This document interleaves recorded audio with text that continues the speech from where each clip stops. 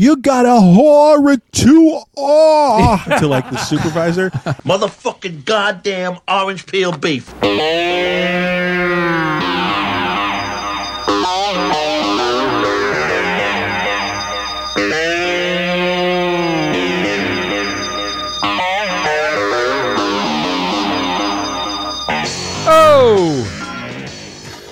All right, everybody, it's 1 fucking hour time, and what the hell is going on to my left? I gotta have my hat. I don't do the podcast without my hat. Is this your lucky hat? Is this your lucky hat? All right. I guess we'll have to go all the way out to the Rockaways and get your fucking hat and do the show. All right, of course, this is the show where we have 1 fucking hour to talk about one goddamn movie.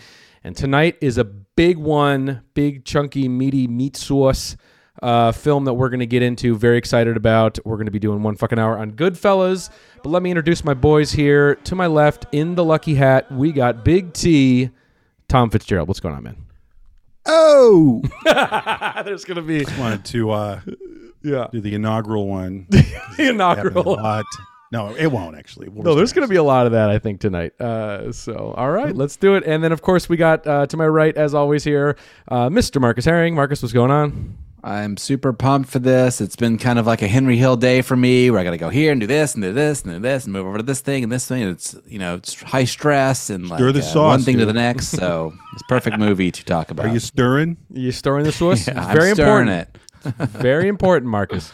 Very excited about this. Let's just real quick before we, get into the hour in the show. Everyone might be like, "Oh my God, do we need an hour on Goodfellas?" Really? Well, yes, you do, because you need tonight this hour exactly, because we're gonna get deep into our most specific, esoteric details that we appreciate about this movie. We're gonna try to make this deep cut Goodfellas as much as we possibly can. Isn't that right, Tom? Frightening details. Really, like alarming observations. Okay. Yeah, that's where we're going to basically start with this hour. It's not going to be your traditional, a little bit of backstory, a little history. How did Marty come up with the idea? Oh, it's not going to be any of that. Nicholas Pileggi over here. Yeah, right. Yeah, none of that. No. Who cares? No, everybody already knows it. Everybody knows it. Who gives a shit? We're just going to talk about the movie and live in the bask in the sauce of this movie, which we're going to do. But before we do that, I want to give a quick shout out, of course, to the 1 fucking hour Patreon. Patreon.com/1fucking-hour is where you can sign up for just $5 a month and get instant access to all of our bonus episodes, all of our audio commentary tracks. Had some new signups here last week, which was awesome. People getting into that bonus shit. We just put up our most recent bonus episode last week, pairing with Tom's birthday episode, which was sort of a deep dive into the movies that made us. Very fascinating. Wide range of Robert Bresson, going all the way to Weird Al Yankovic. There was some, we spread the gamut on, the movies that really shaped, who we are and the cinephiles we are today. So it was a very fun episode. The only way you're going to hear that is up on the Patreon, or if you want to keep all your shit together on YouTube, you can scroll underneath this video and click the join button and become a Moman of the channel and get access to the same perks, same price, same bullshit. We appreciate it so much. And guys, tonight is episode 97 of 1 fucking hour. So we are dangerously close to 100. And hopefully, I think, I'm going to say it here, that when we do decide and commit to what episode 100 will be, I think we're going to unveil something pretty special on that episode that will going to be maybe a new frontier for the show. So stay tuned for that, because that's coming up in just a couple of weeks. But guys, are you ready to rip into Goodfellas here? We're going to rip into it. We're going to rip into it. Tear it down. We hate it. Yeah. That's our hot take. No, I'm just kidding. Yeah. All right. Here we go. Start the clock. Here's the clock. Boom. All right. And of course, there's no need to get into a synopsis or what this movie is. Who gives a shit? Tom, you had sort of a way you specifically wanted to start out this show. So Tell us where should we start with this exploration of Goodfellas? Yeah, it was just a thought where we do the round robin thing, and each of us would just pick, like, not even like a scene or something, but like just any detail, any specific thing of Goodfellas where it just really resonated with you, and it's like kind of a fave, Yeah. And I have mine. I guess I can just go first here. Yeah, it's just it's when they're at the nightclub and Jerry Vale is singing. Pretend you don't see her. And it's great because Scorsese does this. What happens in the scene is just a long, slow pan of the boys and their Gumars, the girlfriends. And it just, each of them has the same facial expression. They're staring up at Jerry Vale singing. It's a very pretty song, an old kind of mid-century crooner way. And yeah, the lighting is very romantic. And it just shows each of their faces. And we've otherwise seen these people, acting like homicidal maniacs and with maniacal laughter and like blood on their faces and screaming and insanity. But here you're seeing their faces are still, especially Pesci's face and Tommy. And it's great because, there's a point to this with Scorsese. He's doing like that kind of move where it's like, like this is even this beautiful moment, this music is stirring and touching the soul of even the most savage, insane, evil creeps ever. And they're just in awe of the beauty of it. And, he just makes that point happen. He does it beautifully. It's very graceful and it takes its time and it just plays right out. It's like maybe like half of the song's length. And getting into it's beautiful and graceful, and then getting out of it's beautiful and graceful. So that always stuck with me, that scene. I think I remember that moment. Like, I think it starts with the camera behind the singer, right? And it's kind of panning left to right, and then the light like shimmers against the lens for a second, and there's a flash, and the audience is like, there's a quick moment where they're all kind of lit blue, and there's just a beautiful kind of like lighting thing that's happening in that scene too. Yeah, great choice. On the entryway. Great choice. Yeah, totally. Great, quiet little moment nestled between the insanity of sociopaths. So and then cut to like, come on, dance for us, Spider. Ow! It's like, and that's what I mean. The juxtaposition, right. Is it's a grace note, and he totally gets away with it, in my opinion. Totally. Absolutely. Right. It's an oasis in an otherwise film full of psychotic, infantile madness. Right. Marcus, do you have a moment akin to that?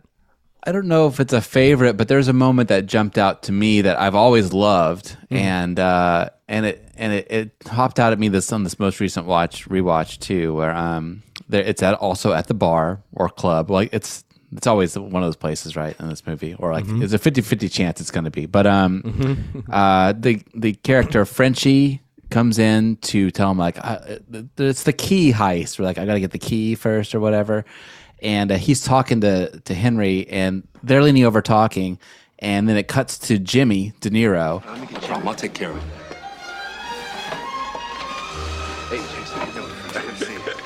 And the music swells. There's this violin swell from this awesome song. I forget the name of it right now. What is it, Tom? Do you remember the name? It's in Italian. I can't remember. It's this female singer. It's a gorgeous song, and it's amazing. It's otherwise a nice slow ballad, but it has this stirring strings in the kind of the middle of the song. A really stirring string section, and then combined with a zoom, like a push in on. It's like a dolly in, one of the famous dolly ins, but this time it's like sped up. Yes. So it's really, I mean, all the Scorsese dolly ins are working full force in this movie. Yeah. Every single one of them works seamlessly. Yeah. But this moment it's sped up. Yeah. And it just hit me watching it this time. It was such a great little moment. It didn't have to be there, but it was. And what it underlined for me, it's like, this movie is like a great song in a way, like a great song by like Led Zeppelin or the Beatles or something. It's a good song structure, but then they put all these little melodies over the top, like Jimmy Page is playing like a little lick in the middle of the song, or like the Beatles put a little sample, piccolo going like doo doo doo in the background. And there's just that one little moment, and it catches you, and you remember every single one of those little melodies and instrumental moments in a Beatles song. And this movie is like that too. He's just packed in all these great little memorable melodies, like visual melodies, basically, and that's one of them. Good. That's a good way of thinking about it, because that perfectly captures what mine is, or just something that comes to mind. I remember on this most recent rewatch, just like seeing this shot, or these two shots specifically, and being like, oh, this is just these are shots suitable for framing, as we say on this show. And my moment is in the very grisly and violent sequence when Henry Hill is confronting the neighbor and basically pistol whipping him in the fucking face, dude, which is terrifying. But one you thing, want something, fucko? yeah, right. What do you want, fucko? You want something? Huh? Oh, hey! Don't shoot. I love that guy. Don't shoot. But anyway, that's not specifically my moment. I mean, it is, but the detail within is just when Henry Hill gets out of his car, and it's this beautiful framed shot of the cherry trees, specifically the cherry trees is what I'm talking about, and how that's just this perfect accent of pink that you have in the frame. That's very kind of like, this movie has strange pops of color at weird times. And this is definitely one of them, where you're noticing the pink cherry trees. And then the reverse shot, when he's walking over to the guy's driveway, you see these very red, intense bushes. And it looks like that scene, it almost looks like it's shot through infrared or something when he's about to come in and club this guy in the face. And just, for whatever reason, the odd coloring of vegetation in this has stuck with me, and then as a little side dish, if you will, to that, I also want to shout out the white Christmas tree as well, which is amazing, and that shot in their home when it pushes in on the white Christmas tree after this. It's right after that scene where De Niro's busting everybody's balls for spending money after the Lufthansa heist, right? And then it just has. It might be the first shot of the Layla thing, right? No, the that's that's the pink. They kill sticks. So No, that's that's the pink. The pink car, which is another moment of color.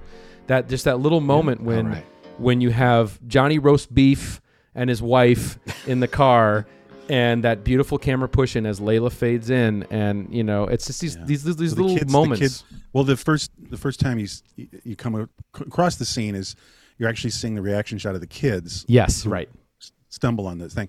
No, but it's funny. I had a note about this is going to be a jam on details, but I'm glad you mentioned the ornament. Well, actually, it's the he's focusing and slowly a pan in on an ornament of the white Christmas tree. Right. With that great song, whatever that is, like the bells of St. Mary or whatever, like Bing Crosby or some shit. Yeah. And it's so haunting because it's such like old mid-century, dusty, sad, old kind of Christmas. But what really kills me, and again, we're getting into the details here, back to the music, Marcus, is the slow zoom in on the ornament, the blue ornament, more color. But then Stax is murdered, and he actually makes this great choice. It just feels right.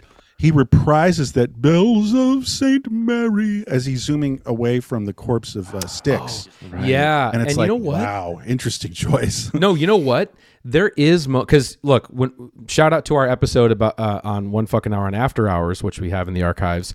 We were sort of like saying that After Hours was sort of the experimental, Scorsese getting down to the nitty gritty and sort of capturing, himself as a filmmaker, and you see him playing around with tracking shots and whiz pans and all this crazy, stuff. And that's definitely utilized to the maximum here in Goodfellas to make a really pop sort of film and moment.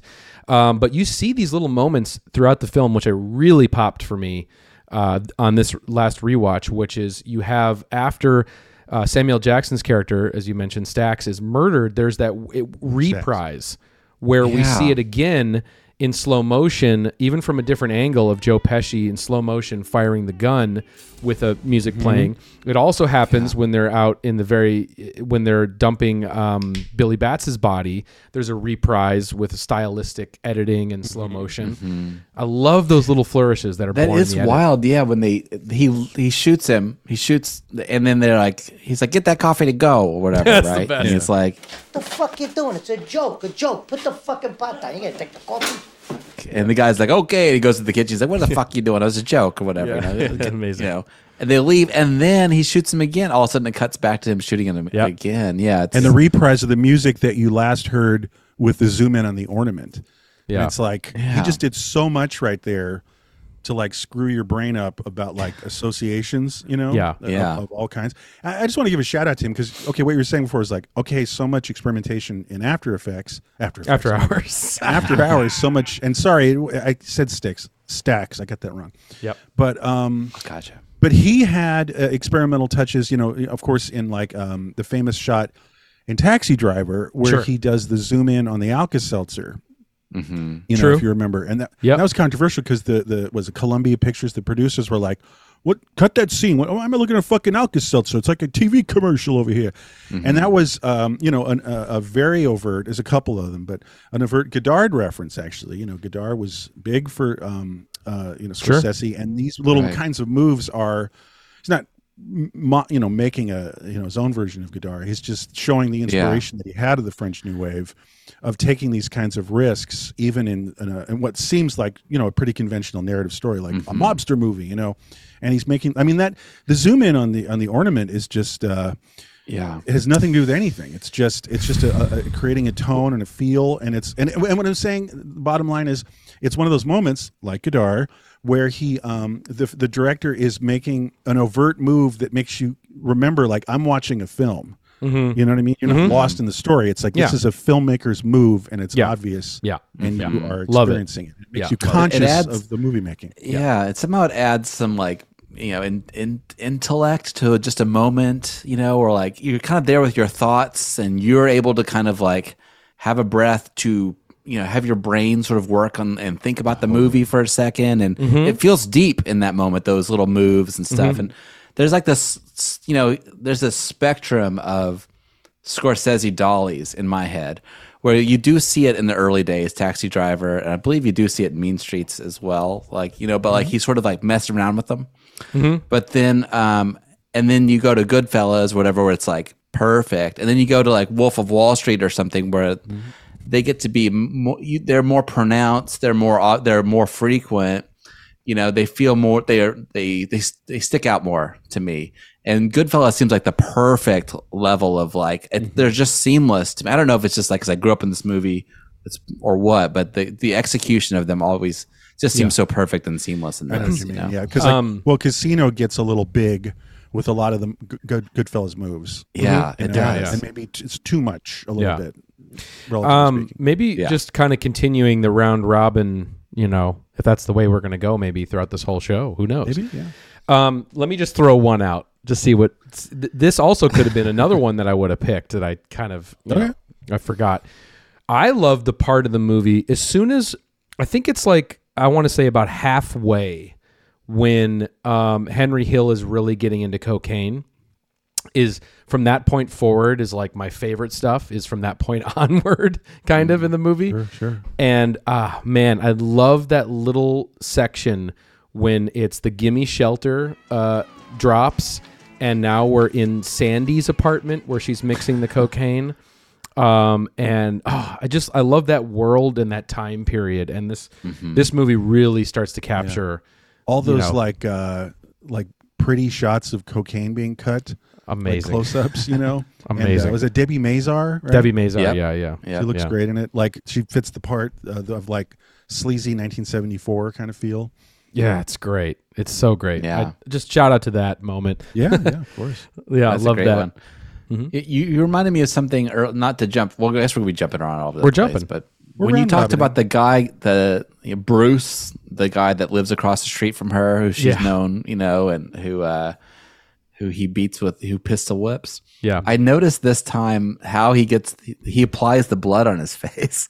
Like I saw how they did. I saw the filmmaking this time. It's the first time I've watched it like in 4K or whatever. But he hits him, he pistol whips him. He's got nothing on his face. He pistol whips him. It's a continuous shot. And then the guy he goes like, when he gets hit. And then when he's away, he's got the blood streaking down his face, on his nose or whatever. And then you can see the blood on his hand or whatever. But it was cool that I wasn't like that's a flaw or whatever, but I was just digging like, oh, that's how they did it. Like after whatever, how long has it been? 30 years, I finally see a little bit of how they made this movie. Yeah. It's amazing. It is a continuous shot. That's true. That moment is so fucking violent. I mean, with just the sound effect. In a way, it's the most violent scene. It is, of the gun hitting the guy's face and just what it does to you viscerally to hear that. Oh, I know. And then the close up on the gun when she gives it, when he gives it to Karen to hide. It's like got the sticky blood on it. Like it's. I was just going to say that the follow up. I'm glad we're kind of living in this scene for a moment because Yeah. the follow up of that close up where it's almost like there's a little bit of hair. Yes, You know? almost. It's disgusting, you know, and like a little bit of skin or something. No, but what's really sick is like a very un-PC, if you want to put it that way, line she says. You know, it's like, like he's like, throw away the gun, and she's like, to tell you the truth, I gotta admit the truth. It turned me on.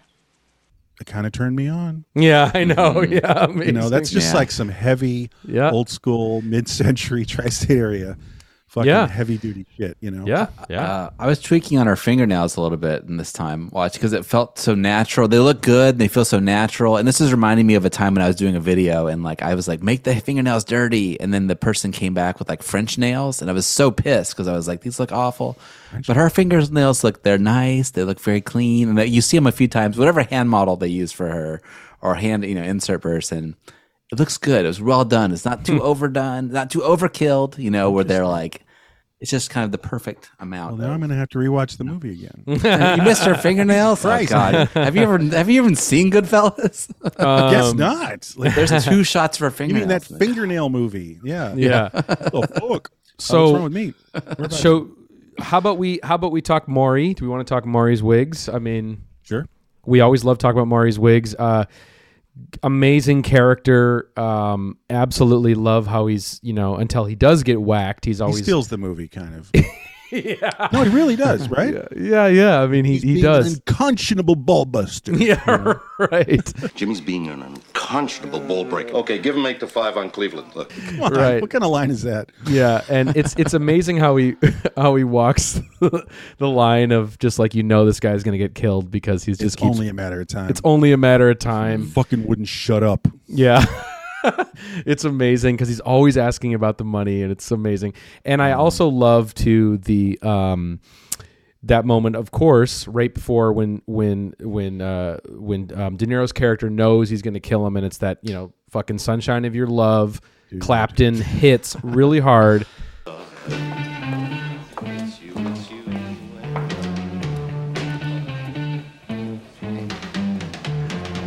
Clapton in general is hitting fucking hard in this movie. Well, let's be a Yeah. little more kind. It's like that's a Killer Cream song. It is. So Yeah. it's not Clapton solo 1976. It's like that's when Cream's good, I think they really come through. Sure. Like Yeah. they're also really great in Casino. So respect. Yeah. Like Badge in Casino, it's great. Yeah. No, of I course. think the piano part is actually not Clapton, too. The piano part for Layla, isn't that Derek written and the by Dominoes. It's Derek and the Dominoes, but like I can't remember if it was Bobby Bland or the drummer or somebody was like that wrote the piano part separately. Shit. And then you got Dwayne Allman playing the slide guitar over the top. So like it's Right. kind of Beautiful. like, It's so great. It's such a. Obviously it's iconic. Everyone talks about the Layla montage, but it's killer. But with Maury, I wouldn't mind with entering the Maury zone, I'm going to call it, is just a little shout out to something that we talked about in a previous episode. We're kind of doing the opposite of it. We had done The Doors in the past, and we were talking about how the 1991 film The Doors has no excuse for having like really scathing, fugly, anachronistic like carelessness, Yeah. with the details. Yeah. Like just everyone kind of like a crowd scene, like some girls got like a metal hairband hair in the front row, and it's like Grunge. oh, Jesus Christ. Yeah. And I'm sure they're just like, oh, close enough. But this movie, I'm going somewhere with this. It's like this movie doesn't go like, oh, close enough on the details. It's excruciating. It's a year before The Doors, so there's no excuse. But like one thing I wanted to point out, this is specific. This is when I fell in love with the details of the accuracy at the times. When I first saw this movie, is the ad for Maury's wigs. Yeah. And this is insane. So we're doing the details here. It's how the title cards are laid out. How they drop and how they're a little opaque. And the font choice, like Marcus can appreciate this stuff. But just like, I've seen old commercials like in 1968 local television New York commercials, they would look exactly like that. The fidelity of the image and the audio, and it's insane how they nailed that. Like that didn't happen much, the accuracy before or even after, to get like 1968 New York area local Channel 5 ads. It's like, what the fuck? It And is they just spot on. nail it. Right? Well, yeah, it is spot on. In a way, they were still probably using half that equipment. It probably wasn't, today you have to fake it with like After Effects or something. Right. But in a way, they could go to like a TV, Sure. whatever the local cable station, That's true. and have it made. But they cared to. There's care. There's Yeah. care. in the There's care in details. every's for sure. Yeah, there's a lot. I mean, this does seem like a detail kind of entryway, right? I totally agree with you that like I'm not done with Maury though. I'm not done with Maury. Maury. Okay, sorry, I thought we were doing like time. I'm not getting done with- lost already. Okay, go ahead. No, I mean, Maury. we'll get back to the details. I mean, this is kind of going to be all details. Let in me a just- way. Let's do Maury. Fuck it. Let me just But say there's one thing on Maury. The first thing about details in the Maury zone. Yeah, just like his death scene is also very brutal. I mean, it goes back and forth. Like, is he going to get whacked? And then, oh shit, yeah, he's definitely going to get whacked. And then it's like, what that line that is it De Niro that's like, chop him up, okay, or chop him up, Chop them up and get rid of the cop. Call me when you get through. And it's like, Jesus Well, they're Christ. so sick of it. It's And they're also like- routine. And then Pesci's like, he calls him a dizzy motherfucker. Is what he refers to him as. And But the thing is we were talking about like Maury's last words because I'm Team Maury. Maury really does steal the movie for me. It's like, and what I mean by that is like when he's on the screen, it's just like the movie, and you're loving the movie, and it's just like even more fun, and you do sort of lose something when he's gone. Totally. But one of the last things he's saying, because he's just a blabbermouth, is it's like 4 a.m, like, let's get some coffee at a diner, and it's like, yeah, let's go to that one diner in Rockaway, and it's like, I'll get some Danish for Bell. They got Danish there? Yeah, they got everything. Oh, good. Yeah, let's pick up some Danish for Bell. Take a couple more. Do you hear about the points we were shaving up in Boston? No, it is. Oh, it's terrific. Yeah, Nunzio up in the... Yeah. I mean, I want to kill him right now. Yeah. It's like 4 a.m, like, shut the fuck up about your wife's Danish for Bell. And it's like, right so- before that. It's right before that. Isn't it like right before that where Henry Hill tells Jimmy Conway like, there's all this. She just says all this crazy shit. No one listens to him. It's all a bunch of bullshit that he says. But what I love, just to put a bow for me on Maury, is great touch. In the script when we do lose Maury, I think it adds weight to the character and it makes us care even more about him. In that how they cut to that scene with his wife panicking. Dude. She comes into the house and it's like, I know something's wrong in 25 years. No, she looks right at Henry like, Yeah. like, and she sees like right through his eyes because he can't, he's more of a human than the other lizard people in the mob. And he's just like, his eyes get vulnerable and she's like, she sees right through it. Like, that's chilling. Yeah, it is. And she's like, I know something's wrong in 25 years. Very, very just dark and tragic. It gives tragedy and humanity to a character that is so far mostly been a punchline, but that we love. But I know. It's great. Great. Well, I love the way that film's that part's executed too, because like a lot of this movie is very controlled. It's on just talk about I always like the cinematography or whatever, but it's on sticks and it's dollying and or panning or something. At that moment, it's handheld and it's a wide angle and you're close up on the faces, and it's moving around. It's very frenetic, and of course it matches that energy of like this wife frantically looking for her husband. But I just felt so I did the smile watching because it's so liberating to be like, oh, you could just do the best shot that works for that moment and be creative, and it doesn't have to be like this is a whole handheld movie or this is a whole like one shot movie or whatever. People get so wrote about their execution, but this is like, I don't know. He's French just so New liberated. Wave school, Yeah. just Yeah. like there's no rules, not necessarily, Whatever works. it calls for. Yeah, go ahead. Yeah, but can I just say the follow up? Like you're talking about, like the soul searing look she gives Henry, the wife, and it really gets you. It's one of the few scenes where there's like some real, like heavy emotions about all these murders. No, but can I give you like the follow up? Jimmy's follow up later after Henry's like saying like, well, you should tell Belle something. He's like, what the fuck you care about her? So what the fuck you want me to tell Belle? Who gives a fuck? We ran off with some broad. What do you care about her? That's literally what he says. Like they're walking out of the diner before they talk to the FBI guy. Yeah. I'm just like, you fucking care about her. He's so dismissive. Yeah. He's dismissive of Henry's emotions about her emotions. He's just like, the fuck you care. It's like, what are you even talking? Why are you even saying this? Yeah. And it's Her great. her life ending because her loved one is gone. Yeah, and it was him who did it. Them who did it. And he's like, we fucking care.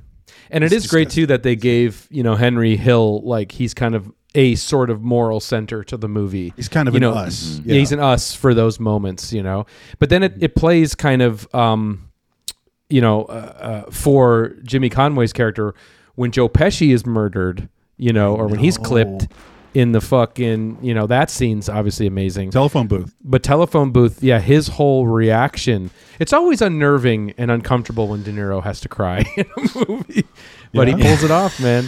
It works for me, yeah. It works for me too. It's crazy. Great scene. And he lets it ride, and it lasts a few beats longer, and it just like you just sit there in that parking lot, like letting him just kind of like breathe. It's very intense. And there's a few things going on because he loved Tommy, because they're all like brothers in arms of insanity. But he also was like, this is my way to get in and be, ancillary or adjacent to a made man.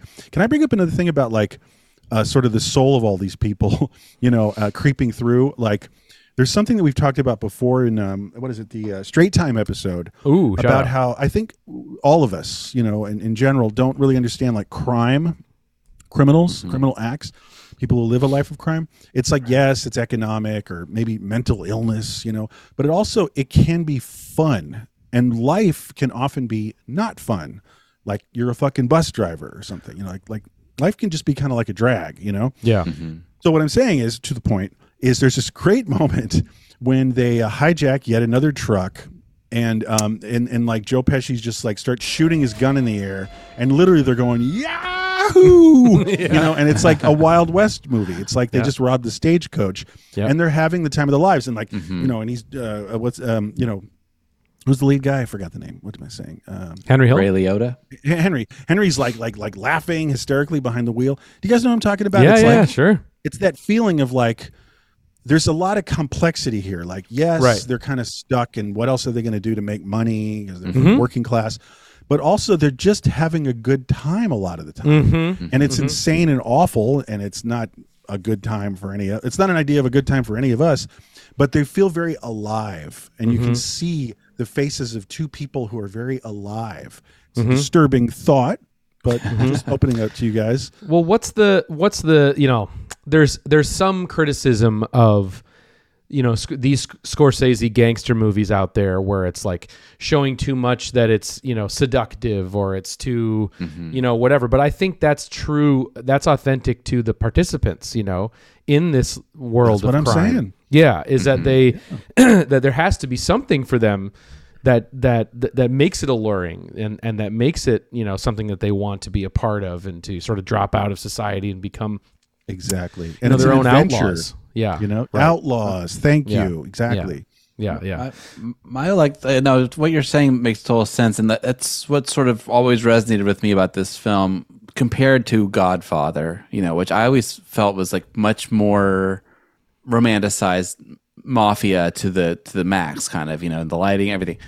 And then this movie sort of like kind of breaks down that romanticism in a way. The first half is very like warm and sweet, and like Paulie's kind of like almost like a Santa Claus or like a granddad or sweet grandpa or something, But it does, when it gets into the 70s and the coke, it's very like turn off kind of thing. But this movie's when Sopranos came out, I was sort of like, wow, so that really de-romanticizes the mafia. It makes Goodfellas look like it's only romanticizing the mafia because Sopranos is so like they're so low rent. Yeah, in, their lifestyle, so steeped in common reality. Yeah. Well, they're not been having an outlaw adventure. It's more like closer to like our lives. Well, you have to like tedium and stress, and you know what I mean. It's like, or not our lives, but like the life of the average person is more closely related especially because the thrills are long gone and they've calloused on of any of the thrills that they might have had when they were like 20 with this lifestyle, and now they're just kind of stuck in a rut. And it's like, all right, let's get the coke, let's get the guy, we got to kill that guy, and like like it's well, you routine, got to almost work. like anything else. Yeah, you got to work. also keep in mind the historical context too, because by the early 80s, all of the families were, destroyed. Basically, they were all, put behind bars. The whole New York tri-state area organized crime thing was completely, disintegrated. And so they kind of go from the Copacabana sort of lifestyle of living like kings and doing whatever the fuck they want, making printing money, and essentially having to kind of go back to doing low-level crime. And then, of course, The Sopranos, takes that even a step further when it's like, what do we got today? Yeah, I'm going to be hijacking a truck full of Pokemon cards, or whatever the fuck. I know. Or like, hey, look at all this Verizon cable. Yeah, right. Steal, Yeah, exactly. So, well, I'm just going to grab something here from my bag of my Goodfellas bag here. This is a scene that's often talked about a lot, but there's one aspect of it I want to just zero in on, which is, I think, yes, Marty, the attention to detail, the camera work, the camera tricks, the montage, the editing is all what makes Goodfellas great. But one just element too that if it didn't have this, you wouldn't have the same movie, which is the improvisational skills of these actors. You would not have the same movie. Because I've read, and not to get into too much history with the movie, I just read this today, that the studio was really pushing and considering for Henry Hill Tom Cruise. They were pushing for Karen, they were pushing Madonna, and for Jimmy Conway, they were pushing John Malkovich. So it could have been John Malkovich, Madonna, and Tom Cruise. Okay, so think about that for a second. But no, of course you have De Niro, you have Pesci, and a lot of the stuff they're saying in this movie is not in the script. A lot of the stuff they're saying is full improv, and it's fucking amazing to watch. So the moment for me, when you ask me what my favorite moment is, it might be this, which is in the scene with Michael Imperioli, right? Spider, right? So when Spider is, he shoots him in the foot, blah, blah, blah, but then he comes back again to give him the drink, and then of course he shoots him, kills Spider in this moment of yourself. Yeah, go for amazing. That Why don't you go fuck yourself, Tommy? That was the only line that was in the script. The rest is improv. I see what you mean. So fucking the line that kills me is De Niro saying to Joe Pesci, I'm kidding with you. What the fuck are you doing? Are you a fucking sick maniac? I don't know if you're kidding. What do you mean you're kidding? You're breaking my fucking ball? "You some kind of sick maniac now?" Yeah. After he shoots him. "You come some kind of sick maniac?" And then it's insane what fucking, and then Pesci says his family is all rats. Fucking rat anyway. His whole family's all rats. You would have grew up to be a rat. Is what they say about him. He's like, whole family of rats. Yeah, whole family of rats. You're growing up to be a rat. Yeah. And then Grew up to be a rat. And then fucking De Niro says, "You're digging the fucking hole. I'm out of fucking lime." Now you're gonna dig the fucking thing up. You're gonna dig the hole. You're gonna do it. I got no fucking lime. You're gonna do Fuck it. cares? I'll dig the fucking hole. I don't give a fuck. I'm out of lime, and it's like, well, no, there's all kinds of improv. Like that guy, I can't remember his name, but that extra guy is like Frankie Carbone? Nice card game. Yeah. Okay. Carbone, yeah. Carbone, yeah. Carbone. Right. Thank you. Yeah, nice It's card game. Yeah, good card game. Nice card game. Okay, but cool. But actually, there's two. It's like kind of lovably sloppy for me because there's the Spider 1 scene, a break with some Karen bullshit, and then a Spider 2, and I find it kind of like, this is a compliment, like gloriously sloppy. Like it feels like it's kind of breaking rules. You know what I'm saying? It's like it's like we were here. Show.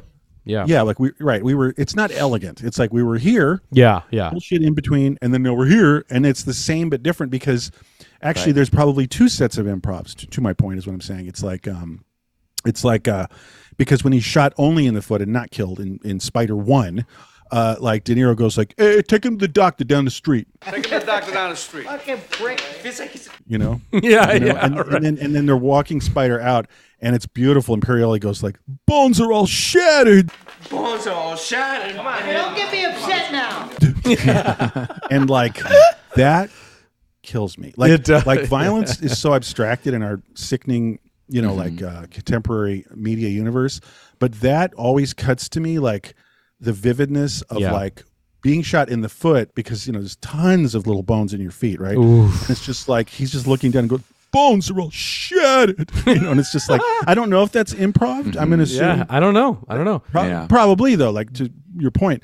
And that the whole exchange kills me. And it's like, take him to the doctor. Like the routine of like the exhibition of like the routine of it. Like there's some doctor on his off hours has like a little office in his basement. Oh, I'm and he's sure. like, I got another one of these fucking mob guys. Okay, because they don't go to the hospital with Spider. The fucking Great like, stuff. like when he says I'm out of fucking lime. It's like Jesus, these fucking serial killers. It's Pesci's like, I'll dig the fucking hole. Where are the shovels? Whatever. Yeah. I don't give He's a like, fuck. he's Where's like, the where shovels? there's a great little joke at the You end. know, Where's the like shovels? burying dead body shovels. Well, it's also exhibiting that thing of like, this ain't the first time. This won't be the last time. They're like, like filling up, shelters, wines, like, what is it, root cellars, in someone's house in that area with bodies. Because, they find those bodies still. So sure. They're excavating houses every now and then in the tri-state area. Yeah, It's like Staten 5 Island. unidentified Crazy. bodies were dug up. Yeah. Just real quick, I just wonder, just to put a cap on that scene, I just wonder at what point in the writing process did they decide to go like heavy into comedy, like heavy into black comedy? Because they must be having a fucking blast, like shooting this and like just leaning into that, because that's another part of this like secret ingredient of this movie that really makes it so rewatchable and fun is just the depth of how black and crazy the comedy is. It's so great. My guess is it's informed by Pesci, who out of all these people, Pesci truly was ancillary or adjacent, to the mob. Like, this is like, he was in New Jersey, he worked nightclubs, he was a singer.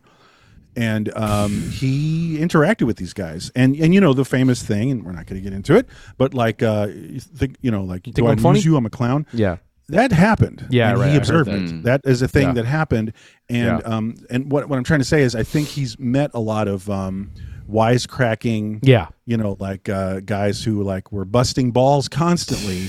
And there was probably lots of humor everywhere. And he was, and Pesci himself is a funny guy, and he probably was busting balls, and they probably liked him. And there was probably like 90% of exchanges were like jokey. And so he was probably bringing that, because like De Niro's not from that world at all. Like his father was a painter. Right. Martin Scorsese's like a sickly kid who went to movies all day. Like he's in Little Italy, but like Pesci like hung out with these guys, and so I think he was bringing a lot. He's so good of lived-in experience, and I think that he brought a surprising element where it's like, that like they're always laughing and making jokes, right? It's like, is that clear? Like you're talking about The Godfather, like that ain't in The Godfather. No, not really. Maybe a little Jimmy Caan, not really. No. Yeah, and that's such a huge part too of like what obviously The Sopranos would become too, right? Like, I'm sure that you're seeing it form here, just in terms, another just fucking killer, funny fucking scene in this movie. And we got to carve out some time for our homeboy, Johnny Roast Beef, because Johnny Roast fucking Beef is like Artie Lang. Yeah. Totally. He does. Like, but that scene, obviously, it's very famous. But after the heist, and after the heist, when they're out at the bar, and he walks in, and he just bought his wife that pink car. But it's an amazing scene because it's that like dejected, sort of dressing down of like a mafia bonehead. That's just so. But then the bonehead is like mumbling. When Jimmy turns his back, like, I just kind of want to do it. And he's like, what? You think I'm a fucking idiot? Trying to like wormy, like half-assed, like retort, but he's not really doing it. If you're wondering about comedy timing, I just rewatched this too.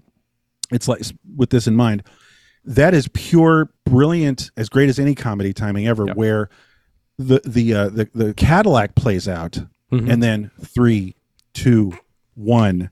Carbone and his wife wearing a fur coat comes in, and it's just like Jimmy doesn't say anything. And I saw this movie when it came out in a theater, and it was big laughs because it was just like, because he's silent for a second. Jimmy's just like, okay, maybe y'all didn't get the memo here, but like now we're taking your fur coat off, and I'm gonna dress you down. It's just was right.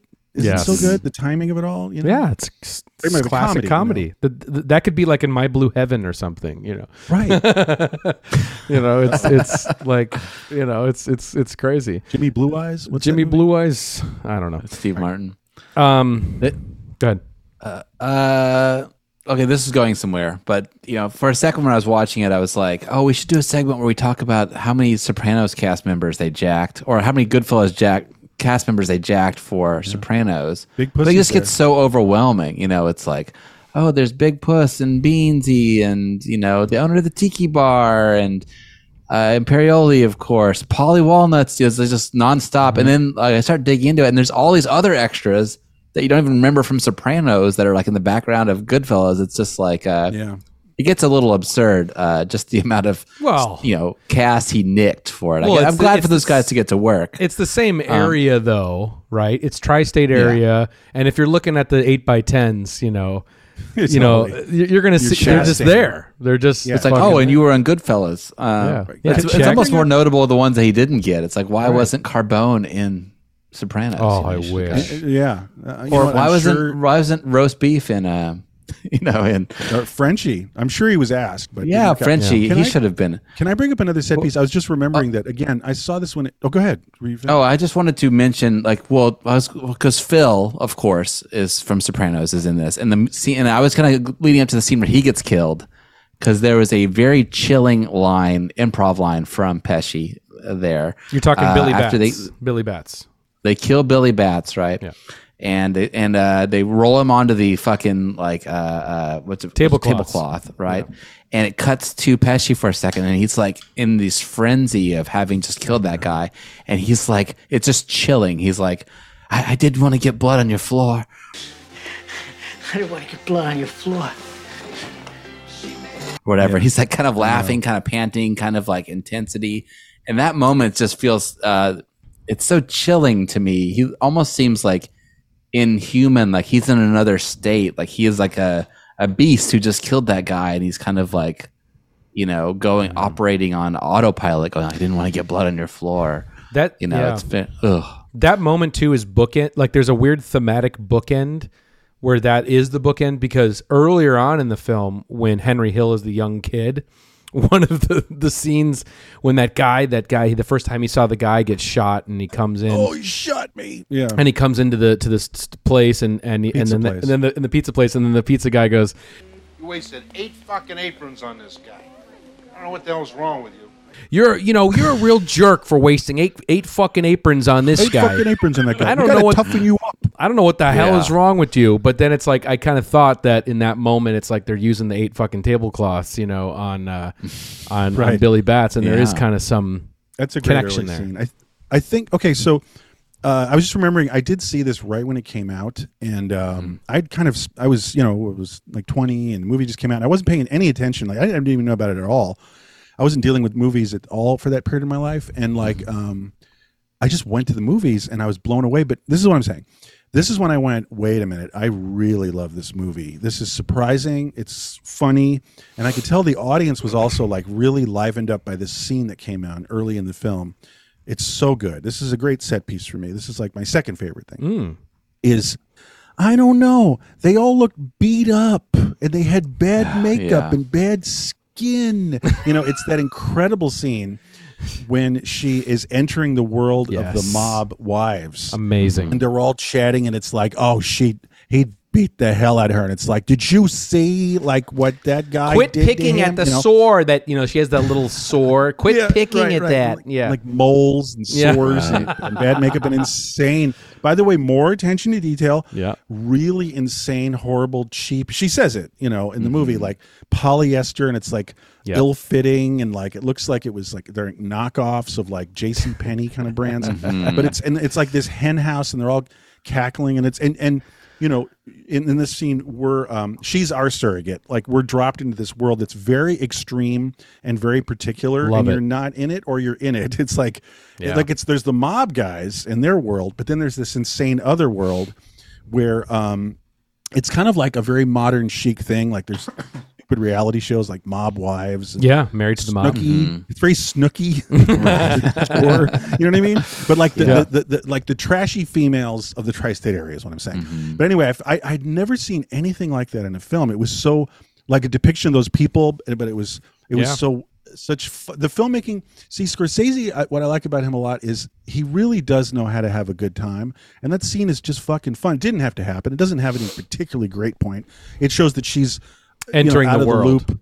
Yeah, she's entering this world. But it's like it could have been played totally differently. It could have been played drier. It could have, but it's just he's reveling in it. That's what I'm trying to say. He's having, and you get to steep in it, and you kind of live vicariously through her through this truly insane subculture. That's what I'm trying to say. Here's something that's I think really great about that, because how many movies have we seen where the Karen type character, the wife, is basically a stick figure that's just there to be like, you gotta be home at this time, and whatever. And it's like she does plenty of that, but she does. But like she's also given these scenes where we're kind of seeing life through her perspective, and she has her own narration. She has her own narration. It's so rare in a movie to have two narrators. I mean, yeah, I love that. The first time I was introduced to all of them at once, it was crazy.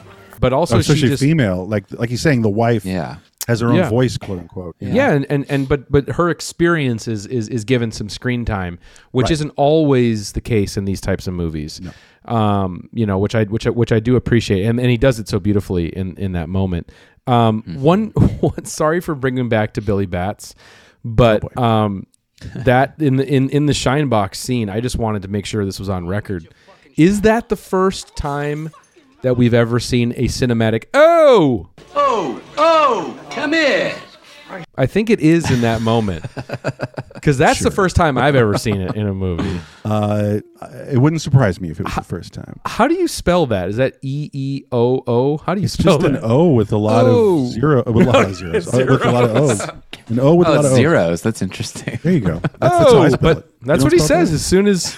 That's the first time I've ever heard it. There might be another film. I mean, okay. There could be another precedent. Mention it in the comments, please. If there's an O that's before this, let us know, please. But anyway, so there's just if we wanted to like play around a little bit with like a couple things, like there's an intersection in the film that I really like where the Gumar time happens, the girlfriend, and then Rossi, Janice. Rossi, I love that.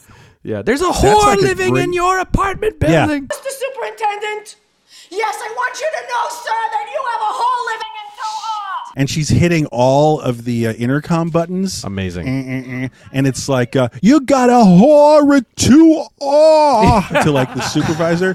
And then it cuts to Janice Rossi, whatever her name is. And she's just like got a pillow over her head or something. That's, again, fun, dynamic, wild filmmaking. Great little scene. And can I just nitpick the interior design of that for 1 second? All day, dude. So her apartment, the way it's designed to me, reads as not quite, because I'm pretty sure that's supposed to be the late 70s, because the montage at the end with the helicopter is 1980, right?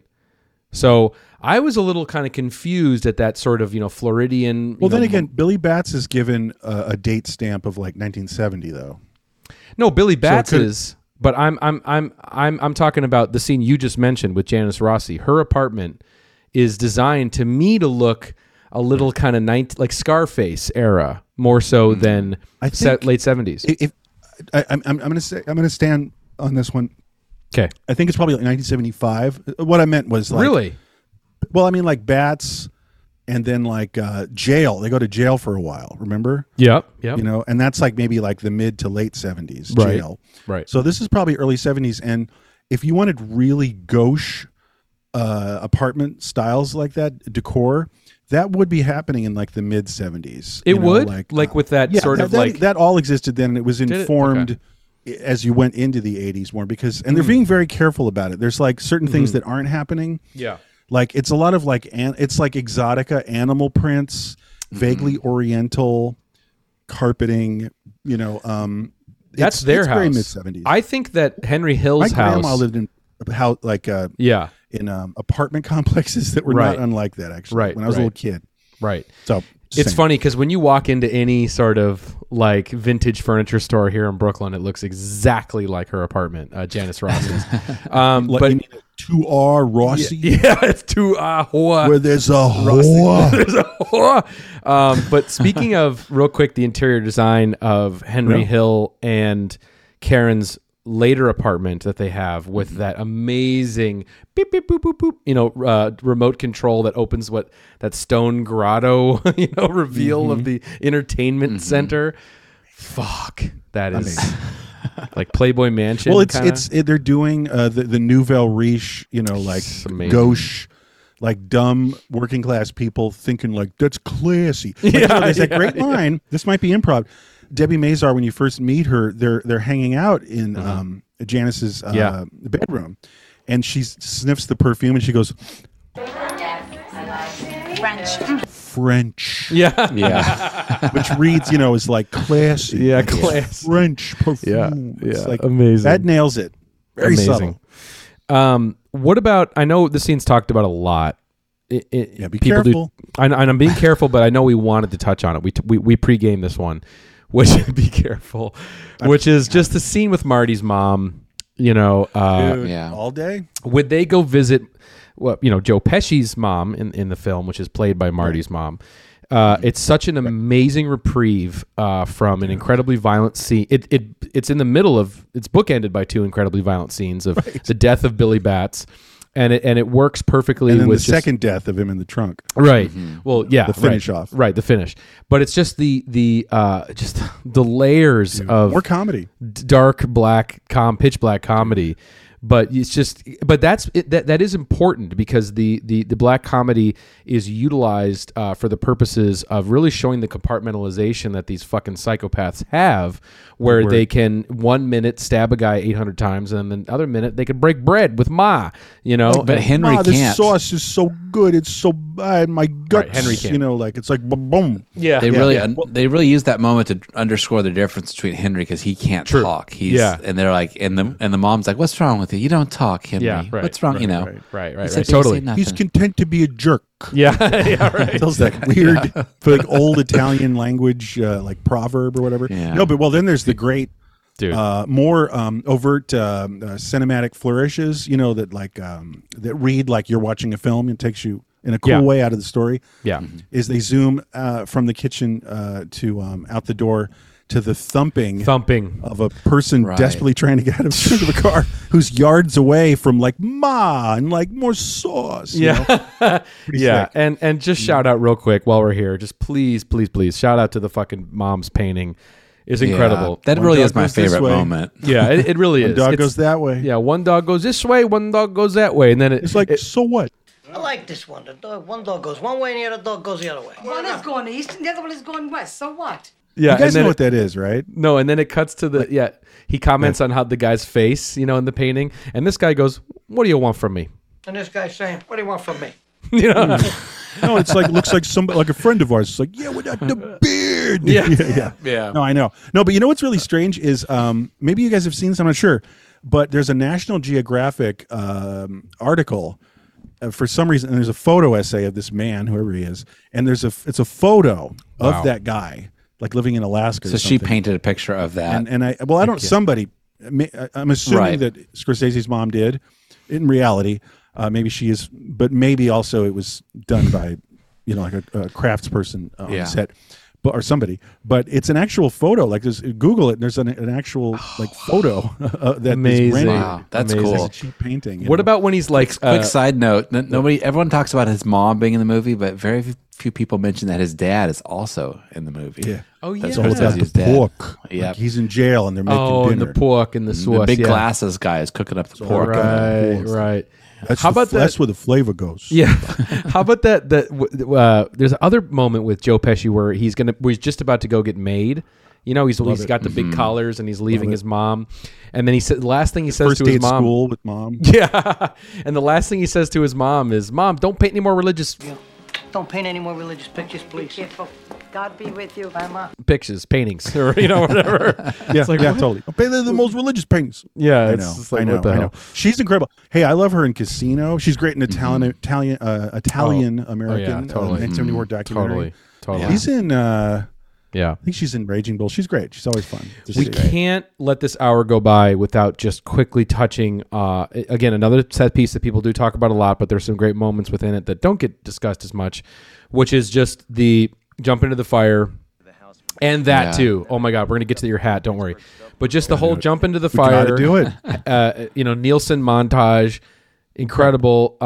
But I just want to give a specific shout out to, you were talking earlier about, whatever the scene calls for is the style we're going to shoot it in.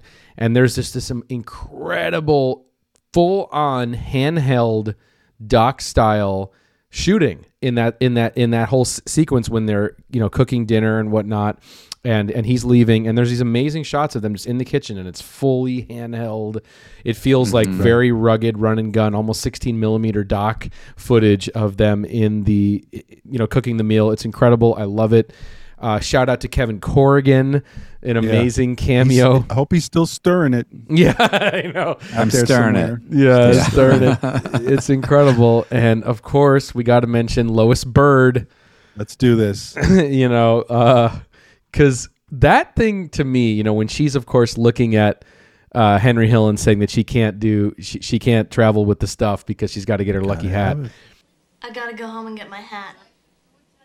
Forget your fucking hat. What, are you kidding me? That's got to be something that's taken from real life, because that's just too strange that feels 100% happening. Yeah, that feels so like you can't make that up. Like, yeah, you can't write that. Yeah. And she's so great at it too. And I pulled this thing too real quick. I pulled the actress that played Lois Byrd. Here's a little. It's really a babysitter. Just kidding. I don't know. Oh God, no. Here's a couple sentences she said in an interview about her character. She said, "I wanted to provide some kind of counterpoint to this coke-addled day. I decided that Lois smoked a lot of pot. My feeling about her was that she had a rhythm that was unique to her. She wields such power from this sophomoric or apathetic place over these people who have guns and drugs and cars. I thought she loved that feeling of power. There was something in her that wanted to fuck him up. Not that it was calculated, but at the outer edge of her consciousness, a wedge that this would be kind of something and that he deserves it." So it's yeah, I know what you mean. It's she kind of snarks at him when she's handcuffed and passing him in the police station. Yes, she's kind of like sorry. Yeah, right. Obnoxiously. Yeah. And you get the idea that she intentionally called from home just to to do the opposite of what he wanted. It wasn't like she forgot or whatever. She's fuck you. I'm just gonna She's do a troubled anyway. child. Yeah. But what I always loved, that's another thing. When I first saw the movie, I was like stunned into just like how against the grain, literally just like what she looked like to see a person who looks literally just like her image in a film that otherwise has like oh, and like those weird old collars, like just straight down, it's amazing, with your tie. Just the whole world is so steeped in like trashy Italiano, and then she's coming off like weird like she's almost like Following the Dead or something like that, or like she's like a college dorm, like girlfriend, roommate kind of thing, like totally 1989. Like it's so very funny. Not everything else you've seen in the film. So it's just very, it's very, it pops really well. And also her character too, and her stupid hat and just the way she acts and looks and, it's amazing. And there's a little that was Easter very egg. refreshing is what I'm trying to say. And of course, they at least show her in her hat, in an earlier shot when they first introduce her as the babysitter. So you do get to see the hat that's in question. That's true. You get to see it. Yeah, there's a bucket hat. There's a quick shot of her like panning down to her plane ticket, and there's a black censor bar over it. Yeah, and I was like, well, I never saw it till this time. And I was like, what the fuck? So I looked it up, and it was like Logo. American Airlines didn't want to be affiliated with drug running. Yeah, makes sense. So, and their logo is on the plane tickets. They just did a quick little censor bar to cover it up. I love that. Pretty amazing. It works in the movie because it's also all over the place. It does, yeah. Real quick thing. 3 minutes, yo. I know, 3 minutes, yo. Real quick thing just about that whole montage. What's amazing is, obviously just the number of music drops in that one montage. It's not just one. It's like a million. George Harrison, Rolling and going Stones. back to, then going doing back Monkey to- Man. then doing 2 more songs, then going back to Monkey Man. I know it's frantic, like really cooked up DJ. But here's the thing. Yeah, that's what I was gonna say. Who does anybody know cocaine better than Marty Scorsese? I don't know. I don't think so. And this scene really feels like you're high on cocaine. Like he captures the essence of cocaine, like a manic cocaine day, better than I've ever seen in any other film or TV show. Easily. So shout out. But you're right. He speaks of what he knows. I mean, he was a major cokehead for like 15 years or something. Yeah. So, like he had a real problem and it derailed his career. And so he got like after hours happening in his life, Yeah. Anything else, Tom? Take us home. Oh shit. Looking over my notes. Shit. We're doing it. God, we're really doing all of it. Just the way the gun, back to the bats killing, there's a lot of great quick editing filmmaking where like they're smashing at him, and at one point they're hitting his head with a gun on the ground as they're killing Billy Bats. And there's this great violent, like a shot that is violent, not the content, but the style of how the gun, a bloody gun, just shoots across the floor and it's broken up into pieces.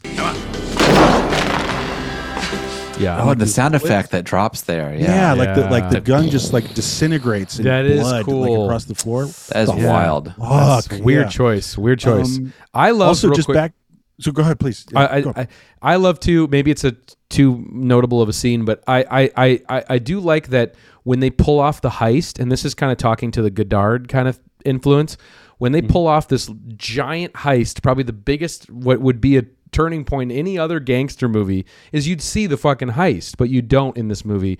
You just see Henry Hill in the shower banging on the tile, wall. You did it, Jimmy. Yeah, which is amazing because it's all in our imaginations. The whole thing is, and it's like because they talk about this guy, is Frankie Carbone's going to tie up this guy and that guy.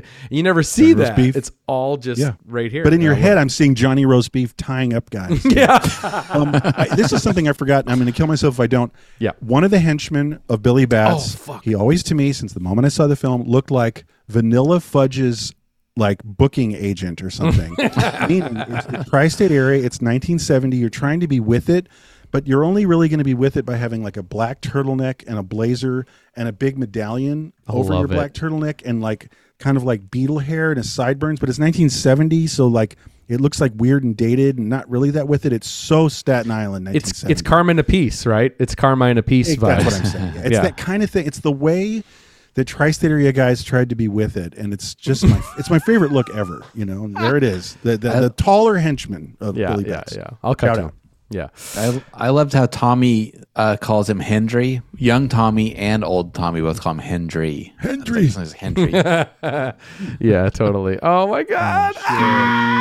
Get the fuck out of here. Oh, we did it, guys. Now, take me to jail. Yeah, right. Take me to jail. I snuck one in. Oh, you did. We didn't even talk about any of the jail stuff. Fuck. All right. All right. Anyway, that was so fun. That was fun. That's like rapid fire 1 fucking hour on Goodfellas. Just set piece. Coked out 1 fucking hour. It was. It's like can't have it. Like fucking Magic Bus is playing. Like, changing topics. Like, like hitting the brakes. Like totally. Goddamn that fucking hat. But yeah. So that was it. That was a lot of fun. Hope you guys enjoyed that. So fucking maybe someday. Tell us your favorite moments. Oh yeah. If there's any moments. really super specific, hyper deep specific, like you see the layer we are. Go way down. Go lower. Go lower. Yeah, and just like we got into fingernails, bitch. Yeah. Yeah. Whatever you guys really love about this movie, specific detail, put it in the comments. And who knows? Maybe the one who's got the best one, whoever's got the best. Up to us. We'll pin the comment or whatever. But you definitely comment below.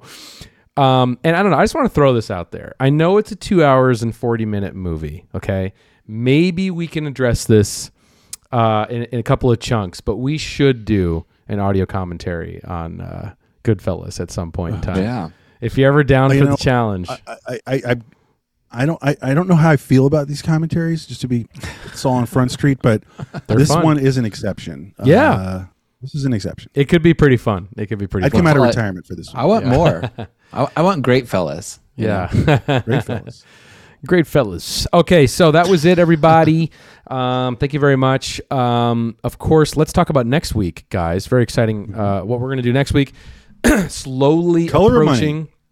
What's a color of money? It's all in the way that I you would move I would it. like to explore that one sometime. Oh God, not for an hour. Yeah.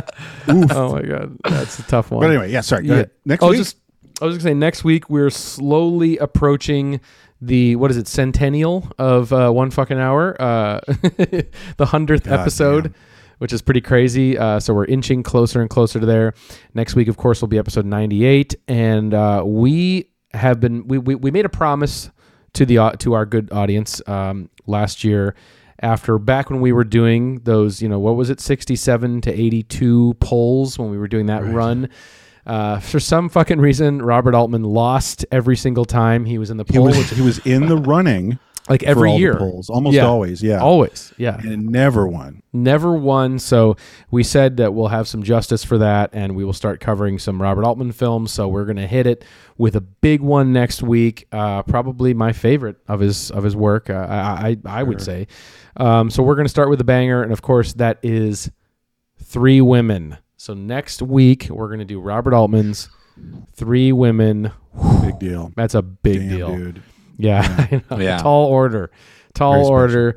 We're going to Very get special. into it. Very exciting that we're finally getting into that. I'm sure a lot of people are going to be pretty stoked on that. So look out for that. And of course, also look out for the One Fucking Hour Patreon. Patreon.com/One Fucking Hour is where you can sign up. And maybe someday we'll have the Goodfellas commentary up there, or who knows what.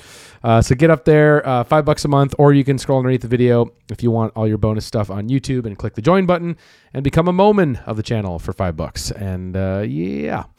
We appreciate your support. Thank you, everybody. But of course, I got to find. Oh yeah, we can't leave you without ya. Moment. Oh, Janice Zen. Rossi. So everybody, okay, all right. Have a great rest of your week, and we will get to you next week, everybody, for 98. God, we are really fucking coked up for this episode. Jesus fucking Christ. Yeah. All right, everybody, take care. Good stuff. Talk to you soon. All right, take care. Bye. L'ho fatto per te. Alla brucia, eh? Fatto per te. Alla veloce. Loopy nerd. We buried. He's probably stinking up the whole forest by now. Tutto il tempo. Paraloce. Hey, watch your mother father mouth. Don't you tell me what to do, you little piece of shoe. Hey, that's my aunt, you mother father. Tell you what. Both of you can grab one of my books, you mother father, Chinese dentist. You! Why'd you have to go do that?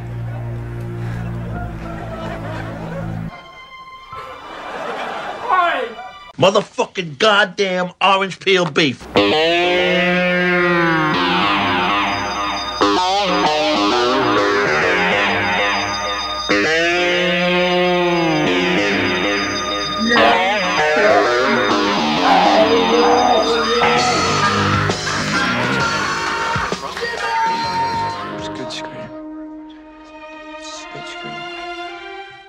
That was wicked, man.